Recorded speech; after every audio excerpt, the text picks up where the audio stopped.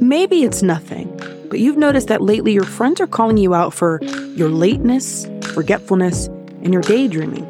You've always had these tendencies, but you've never really had others point it out to you. And after a quick Google search, you find that these are symptoms of ADHD, at least how it presents itself in women. At first, you don't want to believe it, and you're reluctant to claim a label that seems to be the diagnosis du jour. Social media would have you think that everybody and their mother has ADHD these days, but once you look into it, it makes sense. And suddenly you feel validated. And you can see how your symptoms show up in your friendships. And now you're wondering if sharing your newfound diagnosis would come across as an excuse for the ways that you've been dropping the ball lately with your friends. So how do you bridge the gap? Today, I'm speaking with Dr. Tracy Alloway, who we've had on the Friend Forward podcast before. She blew our minds when she was talking about the unique wiring of women's brains and how it impacts our friendships. I had to have her back again. She is speaking to us about what ADHD is, how it presents itself in women, some of the ways that it impacts our relationships, and then what we can do as friends who do not have the diagnosis as we show support and understanding and even boundaries sometimes with friends who have ADHD. So if this is a conversation you've been curious about and you found that it's been impacting your relationships, then stay tuned. 1, 2, 3, 4. Welcome to the Friend Forward podcast, powered by BetterFemaleFriendships.com. I'm Danielle Byer-Jackson, a friendship coach, educator, and author of the upcoming book, Fighting for Our Friendships. And it's my job to share the science of women's conflict and connection. So when it comes to the joys, complexities, and misconceptions surrounding these kinds of relationships, I am here to help you through it. So let's start with the baseline. Before we jump to this conversation, can you define for us or describe for us what ADHD is? Yeah, such a great question. And we hear the label used quite frequently. And so there's a difference between people maybe using it as a shorthand to, hey, I wasn't paying attention, I'm so ADHD, to a clinical diagnosis of ADHD where you're looking at the frequency of those hyperactive, impulsive, and inattentive behaviors. And not just the frequency, but the significant impact on the functioning that person has in their friendships, their everyday life, even their work balance. Yeah, I'm glad you touched on that because, especially in the time of social media, but so much of this mental health language is going mainstream. And I'm just going to keep it real. I am sensitive to it. I really am.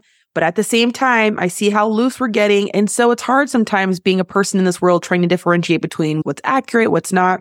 And so for a person who does have ADHD, is this different? Does it present itself differently in men than women? I know you specialize a lot of your content in women's experiences. Is it different in that way? It is. And as a result, it often gets undiagnosed in females, especially in childhood.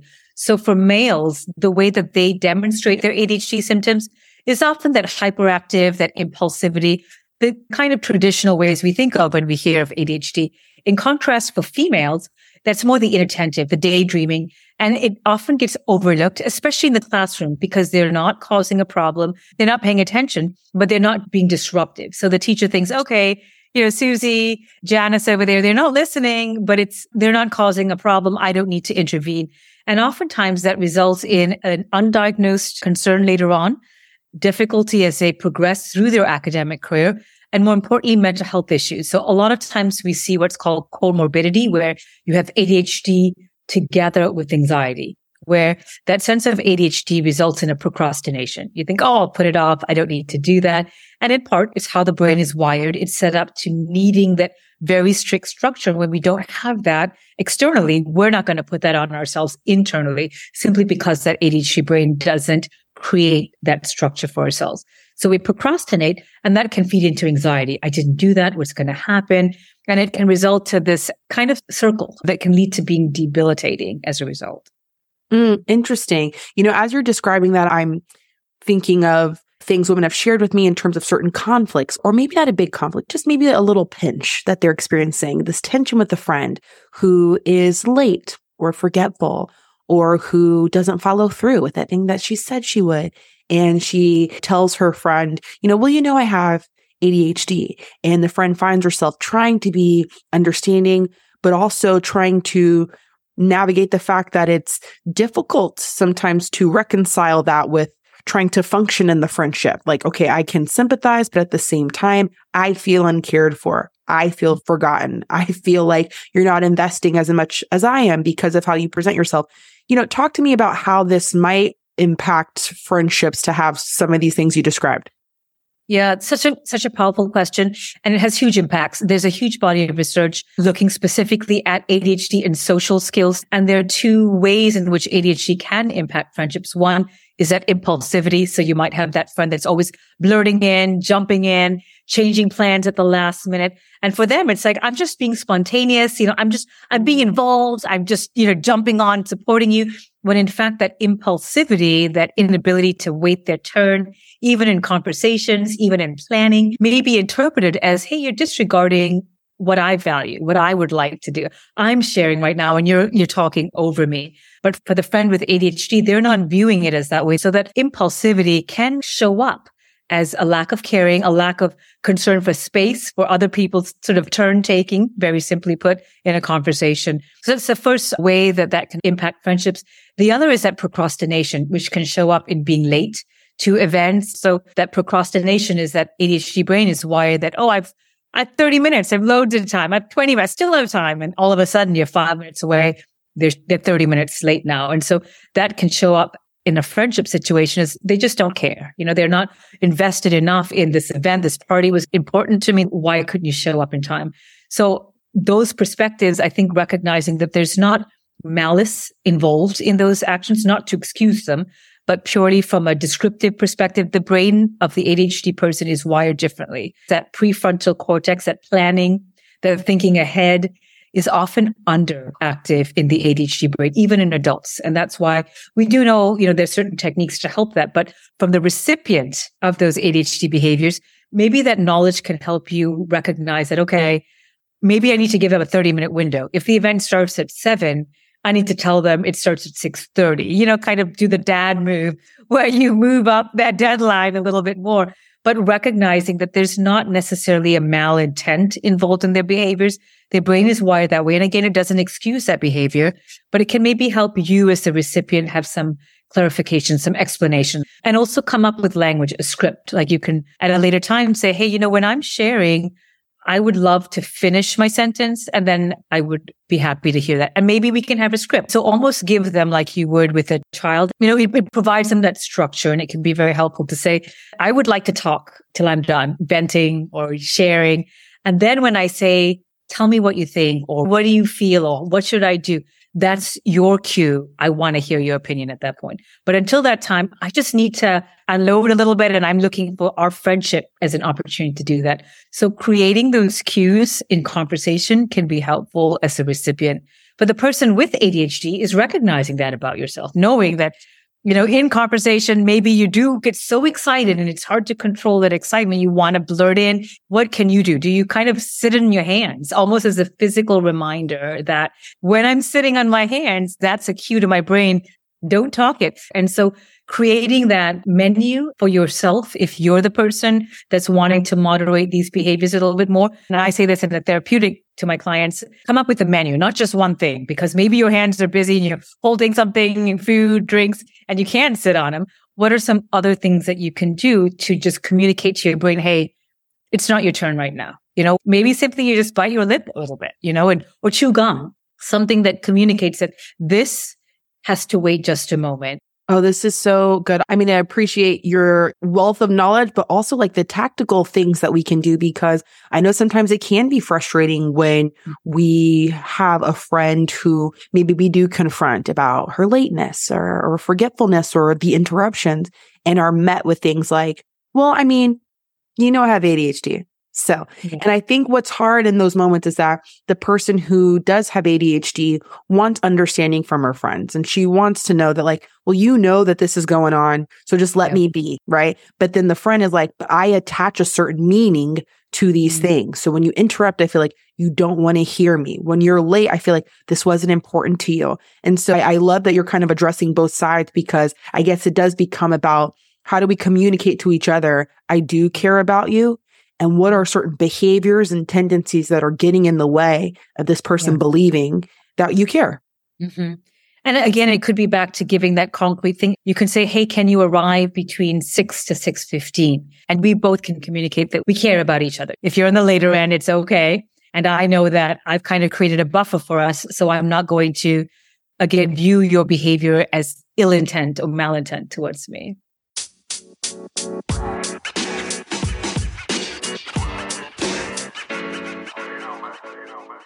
I don't mean to sound dramatic, but this is your last chance.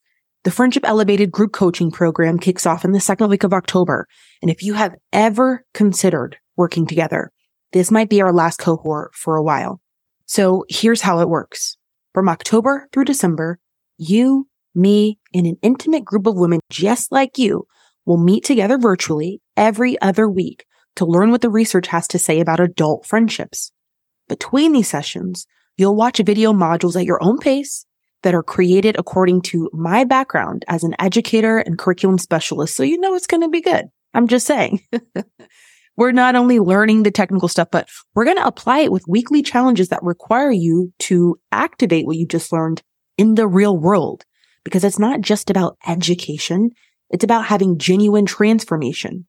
You can learn more at betterfemalefriendships.com/membership to enjoy the early bird discount and to read more about the details. See you soon.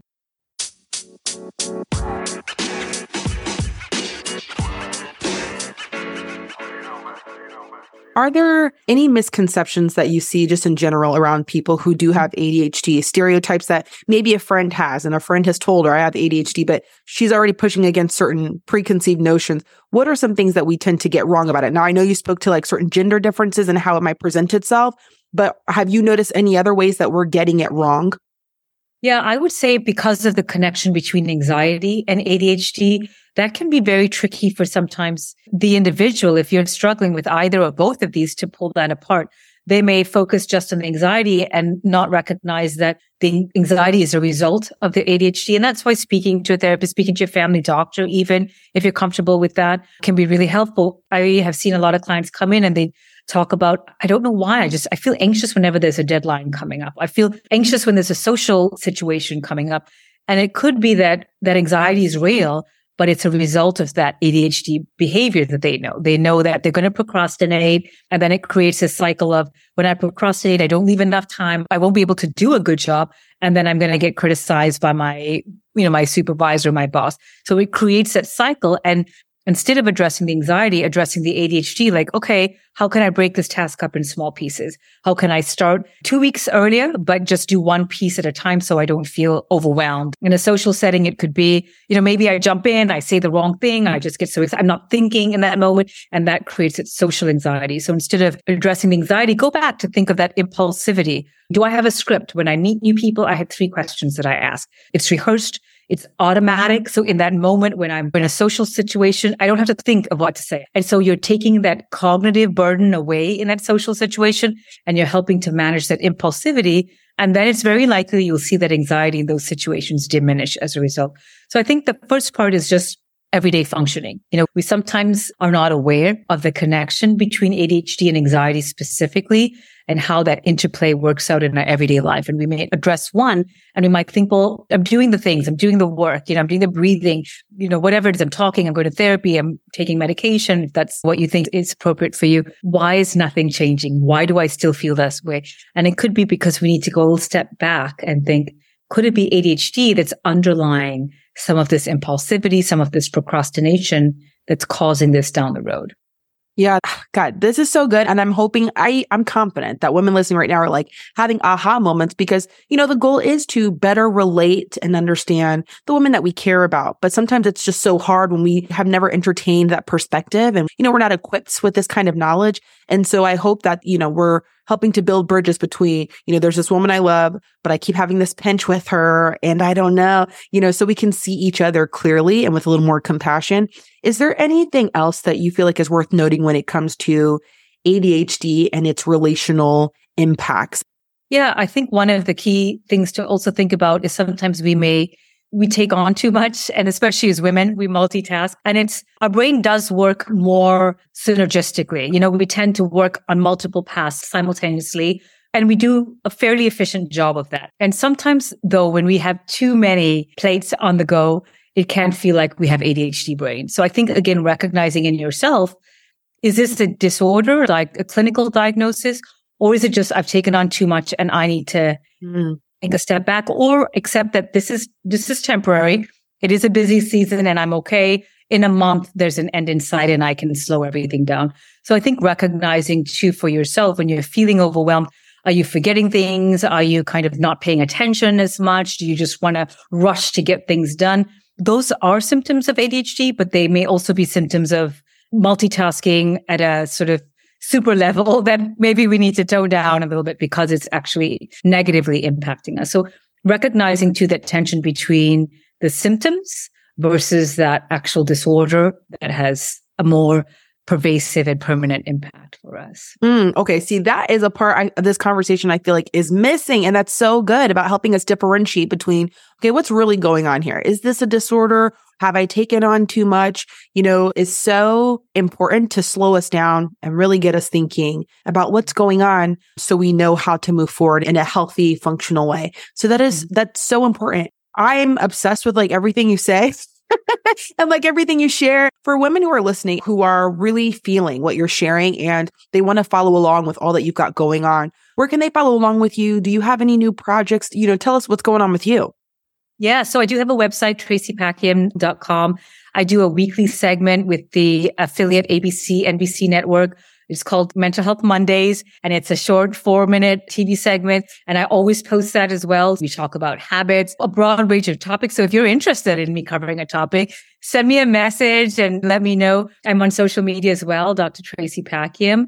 And I'm also very excited about a new project. We're looking at brain imaging and we're creating a happiness language scale, like a love language scale, but a happy language scale. And we're collecting data and we're looking at brain imaging to see what parts of the brain light up most when we talk about our happiness. So, oh my God. Well, first of all, you've definitely piqued my interest. We have to have you back because I'm so intrigued about this concept of the happiness scale. And I just appreciate you for the work that you do and for taking time to join us here as a guest on the Friend Forward podcast. If you are curious to hear more about what Dr. Tracy Alloway has to say on this subject, be sure to follow along with her. Her information is in the show notes. But in the meantime, as your new official friendship coach, here's your homework. Listen closely. I'm going to speak to both sides here. If you are a woman who is affected by ADHD, the homework that I have for you this week is I want you to acknowledge the efforts that you're making with your friends and then communicate your needs. Something that is unhelpful to other friends is when we say, well, I have ADHD, which can sometimes make them suspicious of how valid it is. And then also wondering if we care. That's the main concern. Do we care about them? Because if we are late or forgetful of an important date or event that they had, or if we are kind of daydreaming while they're talking so we didn't hear what they said, all those things we know is not a reflection of your lack of care, but it can be interpreted as a lack of care. So what are the things that you can do to combat some of the ways that those symptoms show up? Maybe you front load the conversation by saying, okay, I'm going to, sometimes I have ADHD, so I'm trying my best here to focus on what you're saying, right? Sometimes verbalizing the efforts you're making, putting certain things in the calendar or arriving super early or asking them to send you a reminder text at the time that you should start getting ready. Those things demonstrate an effort. That way they know that if there is something that falls through the cracks, it's not for a lack of care, right?